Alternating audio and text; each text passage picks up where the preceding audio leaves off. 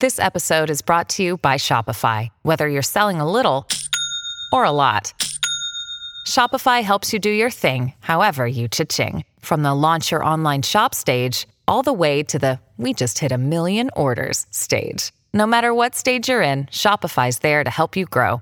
Sign up for a $1 per month trial period at shopify.com/special offer, all lowercase. That's shopify.com/special offer. Hello, everybody. This is Marshall Poe. I'm the editor of the New Books Network. NBN listeners like to read books and buy them. So we thought we'd tell you that right now, our friends at Princeton University Press are having a remarkable site-wide sale. You can get 50% off books, including ebooks and audiobooks, with the code 50, F-I-F-T-Y, at checkout until May 31. You can save some real money on Princeton University Press books. I encourage you to go there and check it out. Welcome to the New Books in Political Science podcast. My name is Heath Brown, and today we have such a special opportunity for a joint podcast today between myself and Emily Crandall. Emily, are you there? I am. Emily, you're going to tell us about the podcast that you do. We're going to share this podcast and share it with Cyril Ghosh, who is not just the author of the book we're going to be talking about, but is also the original host of the New Books in Political Science podcast. So Cyril, are you there as well? Yes, I am, Heath. Wonderful. So welcome back to your podcast. This is yours that we've simply been borrowing over the last couple of years. Emily, would you like start us off just a little bit, tell us about the other podcast this is going to be on and about yourself as well? Great. So this episode of New Books in Political Science is also a collaboration with the New Books in Global Ethics and Politics channel, which is produced out of the Center for Global Ethics and Politics in the Ralph Bunche Institute at the CUNY Graduate Center. Wonderful. Of which I am a host and a fellow. A recent graduate. Congratulations on defending your dissertation. Thank you. Yes, congratulations on that, Emily. For everyone who said that hosting a podcast would get in the way of all our productivity, this is proof that is not the case. This, in fact, has helped you move on towards your completion. Indeed. Cyril, you have been on before, not just as a host, but also as a guest talking about your research. Maybe we can just get an update on where you are, and then we'll talk about your book. So, Cyril, tell us, just remind us who you are. Actually, let me first say thank you to both of you. This is great that you're doing this. And I remember doing this myself several years ago, and I had a great time, and then just, couldn't do it for much longer because life, happened. But I'm so happy to see that it's thriving, and the two of you are doing this, and I'm grateful, and I'm just very happy to be here today talking to you both. Yeah. And in terms of where I am, the first interview I did with you was for my book on the American Dream. It's called The Politics of the American Dream. It's a long subtitle. This was a few years ago now. And since then, I have had the good fortune, the circumstances, and the context to just develop my research in two other areas. One of them is sort of public law and sexuality, and the other is citizenship and immigration. And so today we are talking about this book that's come out, the book called Demoralizing Gay Rights. But fortunately, I've also just finished writing a book on citizenship with Elizabeth Cohen up in Syracuse in the political science department, who's a colleague and former dissertation advisor and a friend and co-author now. I wrote that book with her. And funnily, I'm actually doing another interview on New Books in Political Science on that book, which it's coming out later this month in the US. And that's scheduled for soon, like in a couple weeks or so. So I'm doing all sorts of things. Yeah. Cyril, the full title of the book, which is important, is Demoralizing Gay Rights: Some Queer Remarks on LGBT Rights Politics in the United States. There's a lot to talk about the book. We're talking about this. I think this is also the first podcast to be recorded in 3 different New York City boroughs. I'm in New York. Cyril, you're in Staten Island. Emily, you are in Manhattan. Because you're in Manhattan, and we always defer to Manhattan. Maybe you could start our conversation a little bit. And so would you like to get started? I would love to. Oh, I was just hoping to hear, Cyril, you talk a little bit about sort of the motivation for the project, kind of why you wrote the book. We were chatting a bit in the preparation and the lead up, and you mentioned that some of the comments you make in your conclusion aren't quite why you wrote it, but rather the experience of sort of dealing with the project as part of your life in that process. And I thought that conclusion was really important and it gives a lot of interesting context to the sort of wide range of kind of cases that you tackle here. So could you say a little bit about the sort of motivation and why you came to this and all that stuff? Sure, Emily, thanks for that. I mean, it was hard for me to write that epilogue. I had to say a few things about why I take the positions I do. In fact, it's about positionality. And that's cathartic, it's introspective, it's in part like memoir, it's confessions, it's a lot of things that one has to think through and disclose about oneself, and it's not easy for everyone. Certainly, it isn't for me. But there's two things. One is how I came to write this book, and the other is how I experienced the writing of the book. And it's the latter that I talk about mostly in the epilogue. And your question is about that, so I'll try to respond to that. But I have to say a few things about how I got to write the book in the first place. It was actually, strangely enough, Heath Brown is himself responsible for this book and its writing, and I'll explain how. A few years ago, Heath was involved with the New York State Political Science Association, and he invited me to join the executive board as the section chair of identity politics for that political science association. And since then, I've had the opportunity to serve like a couple times as program chair, as section chair of identity politics, and I'm vice president of the NYSPSA next year. And I've gotten quite involved in it. And at one of these conferences, Michelle Chen, who's the acquisitions editor at Palgrave Pivot, she approached some of us and asked us if we had any sort of book projects in mind. And at the time, I didn't actually have a book project in mind on this subject. I was working on the citizenship book that I just mentioned. And I had written like a standalone piece on, which is a critique of the Obergefell versus Hodges decision, and I write about that in this book. That piece came out in Polity a year ago, I want to say, and I had only written that. But since Michelle brought it up, and I started thinking about it, and I was like, I've been bothered by a few things within this subdiscipline, as it were, and I started to put together my thoughts, and I'm like, well, maybe there's a book project, and I sort of fell into it by accident, in a sense, and I wanted to write something that was critically appreciative of Kenji Yoshino's work on covering, and in my teaching and my research, I've been thinking about the question of pinkwashing, which we'll talk about in a little bit, I hope. And these three things together, I was like, yes, there is a book right here. And then it sort of became a book.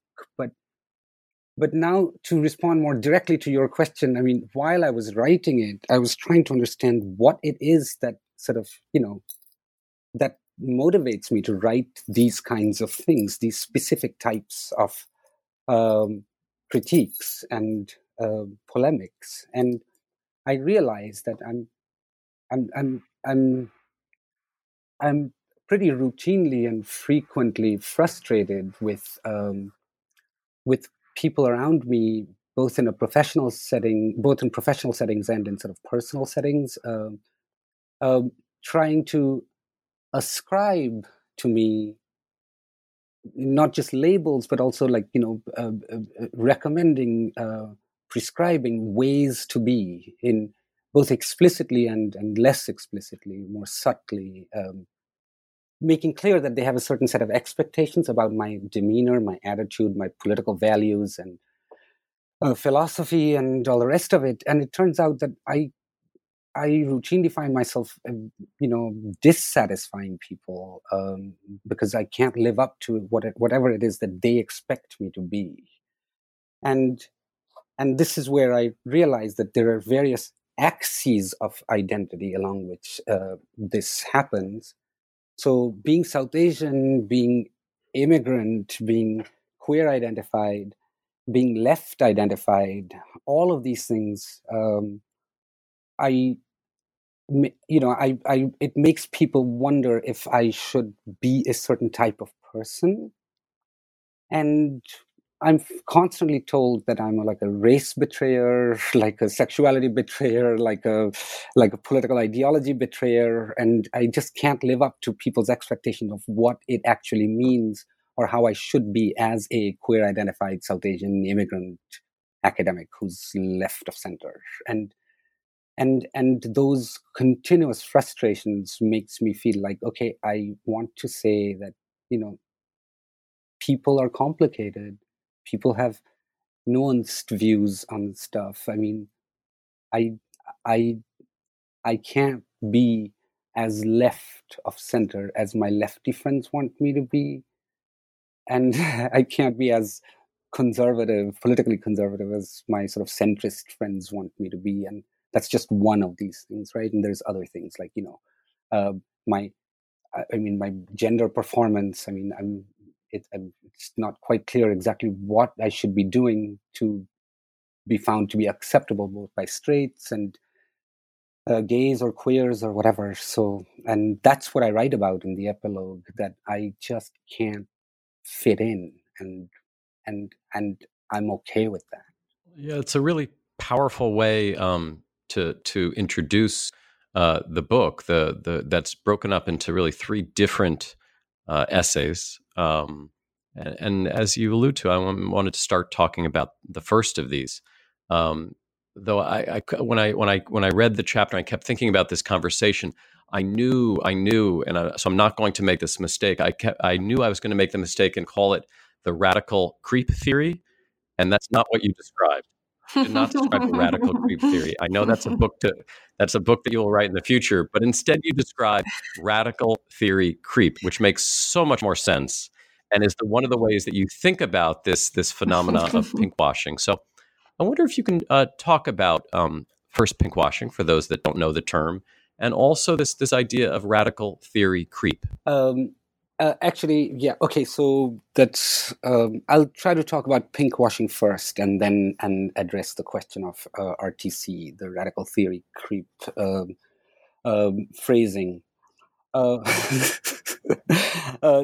pinkwashing actually is a term that was used in the beginning as a critique of the hyper commercialization of a specific type of breast cancer awareness and breast cancer research. And one of the things that that the critics said was that whenever corporations try to sell something and say, well, okay, if you buy this, part of the proceeds are going to go to breast cancer awareness or breast cancer research, that's a way of commodifying this virtue, and you shouldn't be doing this. And then the term then gets sort of adopted and one might even say co-opted and used in this specific context of gay rights rhetoric and gay rights discourse. And the people who popularize it are Sarah Schulman and Katrin Franke. In the beginning, this was around 2011, 2012, when they first started talking about it in these terms. And the concept is actually, it means the following thing.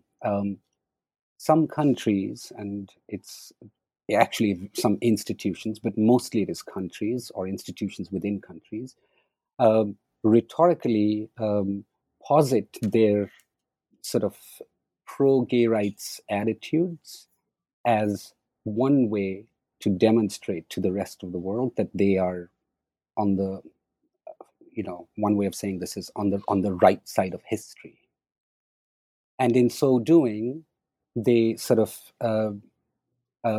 they juxtapose themselves with countries or other institutions that do not share their pro-gay rights agenda or attitude, and in so doing, these countries vilify or demonize those countries as sort of retrogressive, backward, uncivilized, and so on and so forth. So when one brandishes or advertises one's own pro-gay rights agenda as a way to cast aspersions on other countries which don't have progressive gay rights, that specific act of branding oneself as better and then vilifying the other on the basis of the fact that those people are not in favor of gay rights, that specific act has been called pinkwashing. Now, many countries have been accused of doing this. It's not just countries, actually. But the paradigmatic case, the canonical case, is that of the State of Israel, which has actively sought to brand itself as a pro-gay rights place. And in so doing, they have, they've recruited brand experts like, advertising agencies like Saatchi and Saatchi and so on. And so that scholars and activists and lots of people on the political left have critiqued the State of Israel for doing this, and pointed out that, among other people, Netanyahu, will use any opportunity to show that because Israel is so progressive on gay rights, that anyone around the State of Israel, geographically around the State of Israel, typically Arab countries, who do not have these progressive stances on gay rights are somehow uncivilized, backward, unenlightened, benighted, etc. And so this is the concept, pinkwashing. And the US has done it. The European Union has done it, as I talk about at some length. They have positioned themselves as the progressive people, and in so doing, they have positioned themselves in contradistinction to other countries which don't have progressive gay rights. Now, when I read the literature on pinkwashing, though, it appears to me that something happens in those critiques, that some of those critiques turn out to be better than others, and the less good ones engage in what I call radical theory creep. It happens not simply in the pinkwashing literature; it happens everywhere, actually. But just to elaborate on the concept is this: that sometimes some forms of theory, they start off as quite pointed and analytically rigorous, and they give themselves the task of critiquing one specific thing. But soon they experience a version of what like mission creep, as in they expand their ambit and progressively become somewhat more totalizing. And that in and of itself would not be terrible, but some instances of this kind of totalizing move ends up harming the theory itself, and in so doing, they often hurt the more analytically rigorous versions of it, because they sort of they lend themselves to criticism by others who are like, well, what are you doing? Your theory is not so sophisticated, in part because it is totalizing. And it happens in quite a few domains, and pinkwashing is just one of them. You have this great quote before we move on related to this, where you write in sort of describing one of these types of critiques. Says, you write, where is this, on page 18? But this is not an ism. This is a shopping cart. What's the problem with the shopping cart?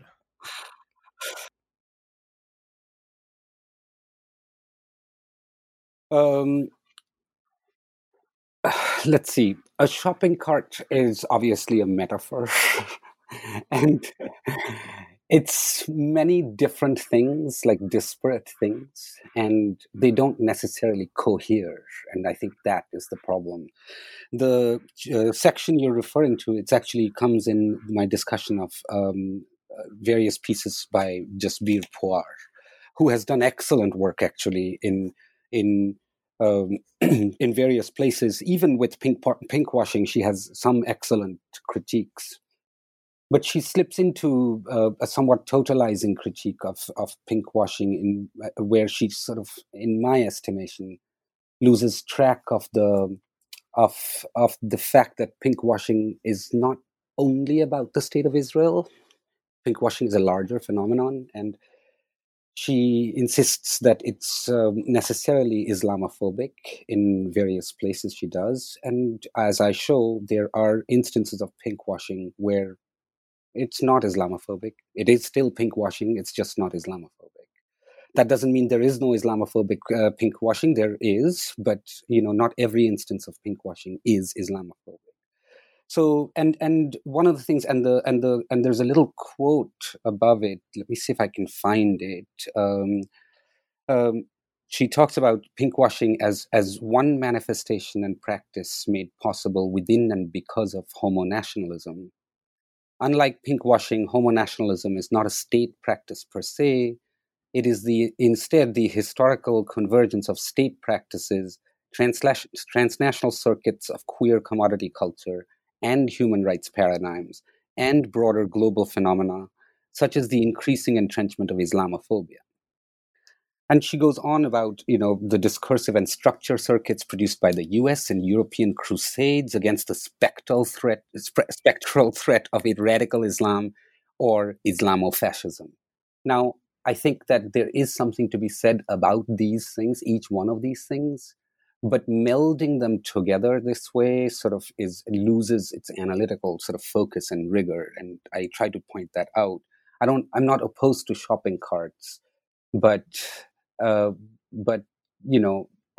ism needs a little more coherence about how things are connected to each other. I think that this chapter is such a good example of the kind of sort of problem of the positive project of radicalism. And I loved how you were talking at the beginning about the idea that, right, people are complicated. And I think you make the argument in this chapter really convincingly that also arguments should remain complicated, or we should let critique be complicated, and that there's this kind of urge or impulse to link all the injustices together, perhaps analytically correctly so, but in this conceptual way, what ends up happening is that they all lose their force of analysis. And so there's this like slippage between the analytic force of the claim and the declarative force of it. And I love how you sort of parse that out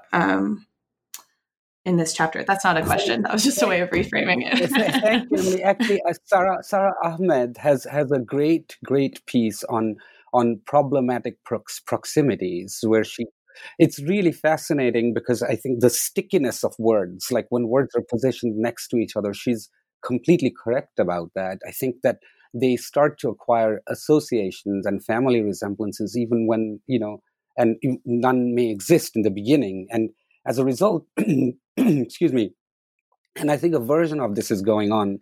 If all pinkwashing is always already associated with Islamofascism or Islamophobia, then we forget that countries that are, we forget about instances of pinkwashing when Islam is actually not part of the discourse. Like, it's actually something else. So, well, and as you mentioned, it gives you pause when you're maybe trying to engage the project of like what gay rights looks like, or what it could look like or should look like.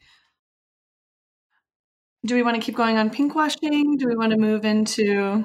I think moving on. Why don't we move on to the next chapter?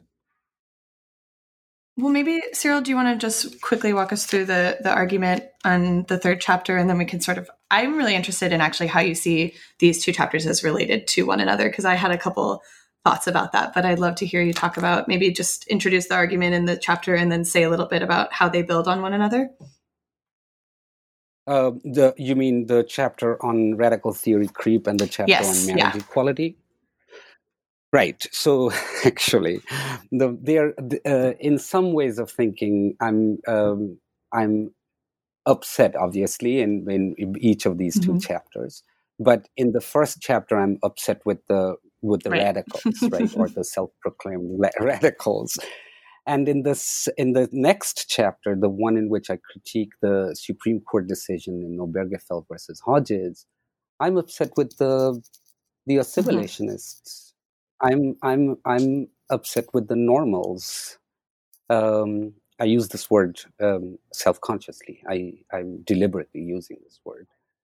I'm not happy with the normals and the power they sort of enact over the queers. And I am upset that the United States Supreme Court issues an opinion that is so sweeping and so completely oblivious to ways of family formations that don't fit the traditional mold. And I'm upset that the United States Supreme Court feels like centering this kind of idea of a dyadic romantic love and the idea of procreation or adoption, but in any case, child rearing, as sort of somehow central to the discussion on marriage equality. And I think that it's an injustice to all sorts of people who either cannot or will not form traditional families, and it's oppressive, I think, and it is directly against a sort of a philosophically liberal commitment to neutrality. It is an obvious endorsement of a very specific conception of the good, and I just don't see why we shouldn't critique it, why we shouldn't say that, well, we object. This is not what the state should be doing, like positioning one ideal form of family formation upon which the court then grounds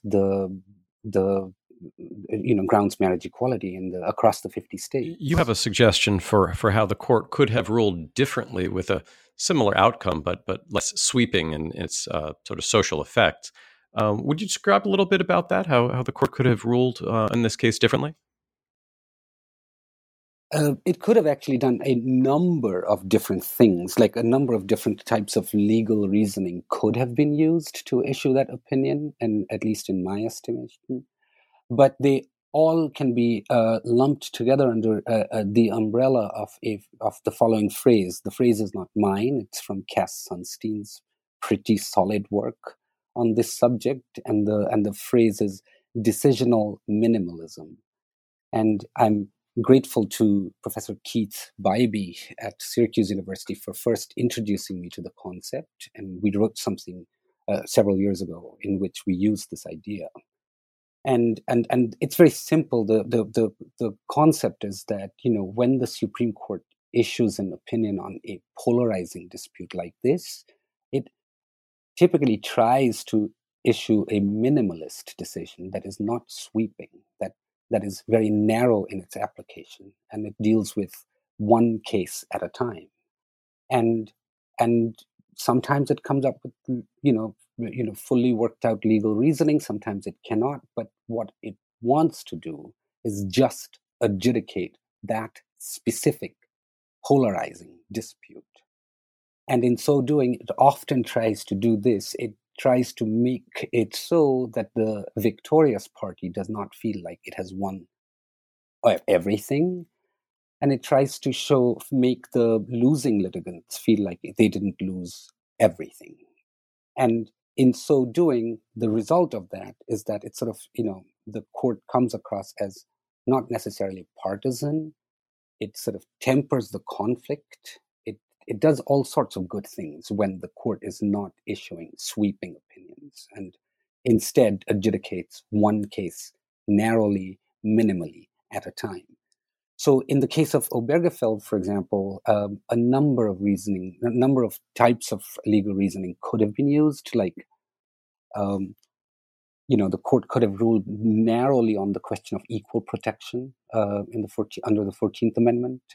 It could have used just simply the due process clause of the 14th Amendment to strike down as unconstitutional any state bans on same-sex marriage. It could have done. It could have found, as it did in other cases on gay rights in Romer, for example, it could have found like a clear case of animus against one party.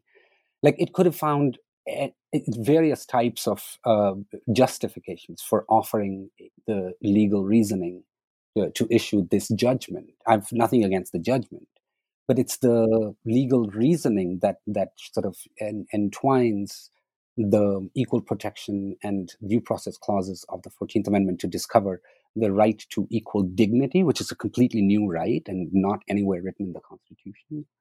That, I think, is a bit, misguided. Well, I was sort of interested in this discussion you have about how the judgment, and this actually comes up in the chapter on pinkwashing as well, this idea that these words sort of do things kind of outside of the intention of the people who argue them or critique them. And I was curious about how, I know you said one of the differences or sort of links between these chapters is you're in one sense arguing with radicals on one hand and arguing with the normals on the other. But what else is, how else are these chapters sort of speaking to one another in the sense of tacking between critique or sorry about that noise, or I lost my train of thought. You were. It sounds to me, Emily, like you have an interconnection that you found between the two chapters, which maybe it does not occur to me. So, if that is the case, will you speak a little bit about that? Because I'm really intrigued now. Well, I think it's really fascinating that in the first chapter, that one of the issues is that critique has a kind of assimilationist force to it, even when it's anti-assimilation. To me, seems to be kind of one of the central arguments of both chapters, but they work in two different directions. And I think that's kind of really interesting. And it speaks about the sort of, at the same time, the elasticity of assimilation, but also its kind of rigidity or its emptiness in a way. And I think that's just a really fascinating connection. Yeah. Well, it's actually shaming. Actually, it's shaming. It's with the thing that is going on, and actually not just these two cases, but also in the Yoshino stuff uncovering. There's a lot of shaming going on that is sort of exercised on the backs of a binary logic that is always already either implicit or explicit. And the binary logic is that if you agree with us, then you're enlightened. If you don't, somehow you are benighted and you're on the wrong side of history. So this is going on both in the Supreme Court, which actually, goes to melodramatic lengths to valorize romantic love, fidelity, monogamy, parenting, and all the rest of it. And in so doing, it kind of sort of implicitly shames people for not wanting to or not being able to form those types of intimacies and relationships. And a version of this kind of shaming is going on among the radicals too, in the case of pinkwashing. Like, if you don't agree with them that all pinkwashing is necessarily about US imperialism and Islamophobia somehow, and you want to take a step back and you say, well, you know what? I don't think you should be shaming me for having a viewpoint that is different from yours. I mean, dissent is not something we should be ashamed of. If we have good reasons for it, we should be allowed to articulate them without being sort of, vulnerable to the charge of somehow really bad politics, So that's one thing that is common to all three chapters, actually. I'm really upset with the sanctimonious tone of these articulations. And it's funny because I was recently giving a talk at the University of Ottawa on the Obergefell chapter, and somebody there whose name I won't mention right this second told me that, yes, you seem to be so upset about how sanctimonious these other people are, but you are yourself quite sanctimonious. And I'm like, you are 100% right. I mean, I could not actually be any more sanctimonious than this book. Like, it is actually it's quite sanctimonious, my critique of other people's, whatever the noun is, sanctimoniousness or sanctimony or sanctimony. Well, you do offer it in the spirit of polemicy, if we can say that. So I think that sort of, lightens the sanctimonious tone a little bit. Yeah, we're kind of reaching the end now. I'm sure that I am going to be placed on the wrong side of history for bringing this great conversation to its close.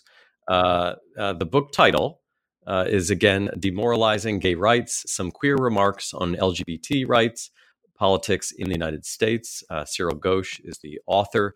Palgrave is the publisher. We've been doing this as a partnership between the New Books in Political Science podcast and, Emily, the New Books in Global Ethics and Politics podcast. And also have had such a pleasure to have Cyril Ghosh on the call today talking about the book. Cyril, thank you very much. No, thank you, Emily and Heath, both of you, very, very much. I mean, this is a wonderful opportunity for me, and I'm looking forward to, seeing the two of you at some point soon. Definitely. And as you can tell, there's much to discuss in the book, so it's worth meet in the Bronx. Read for the listeners out there. Okay, take care. Bye-bye. All right.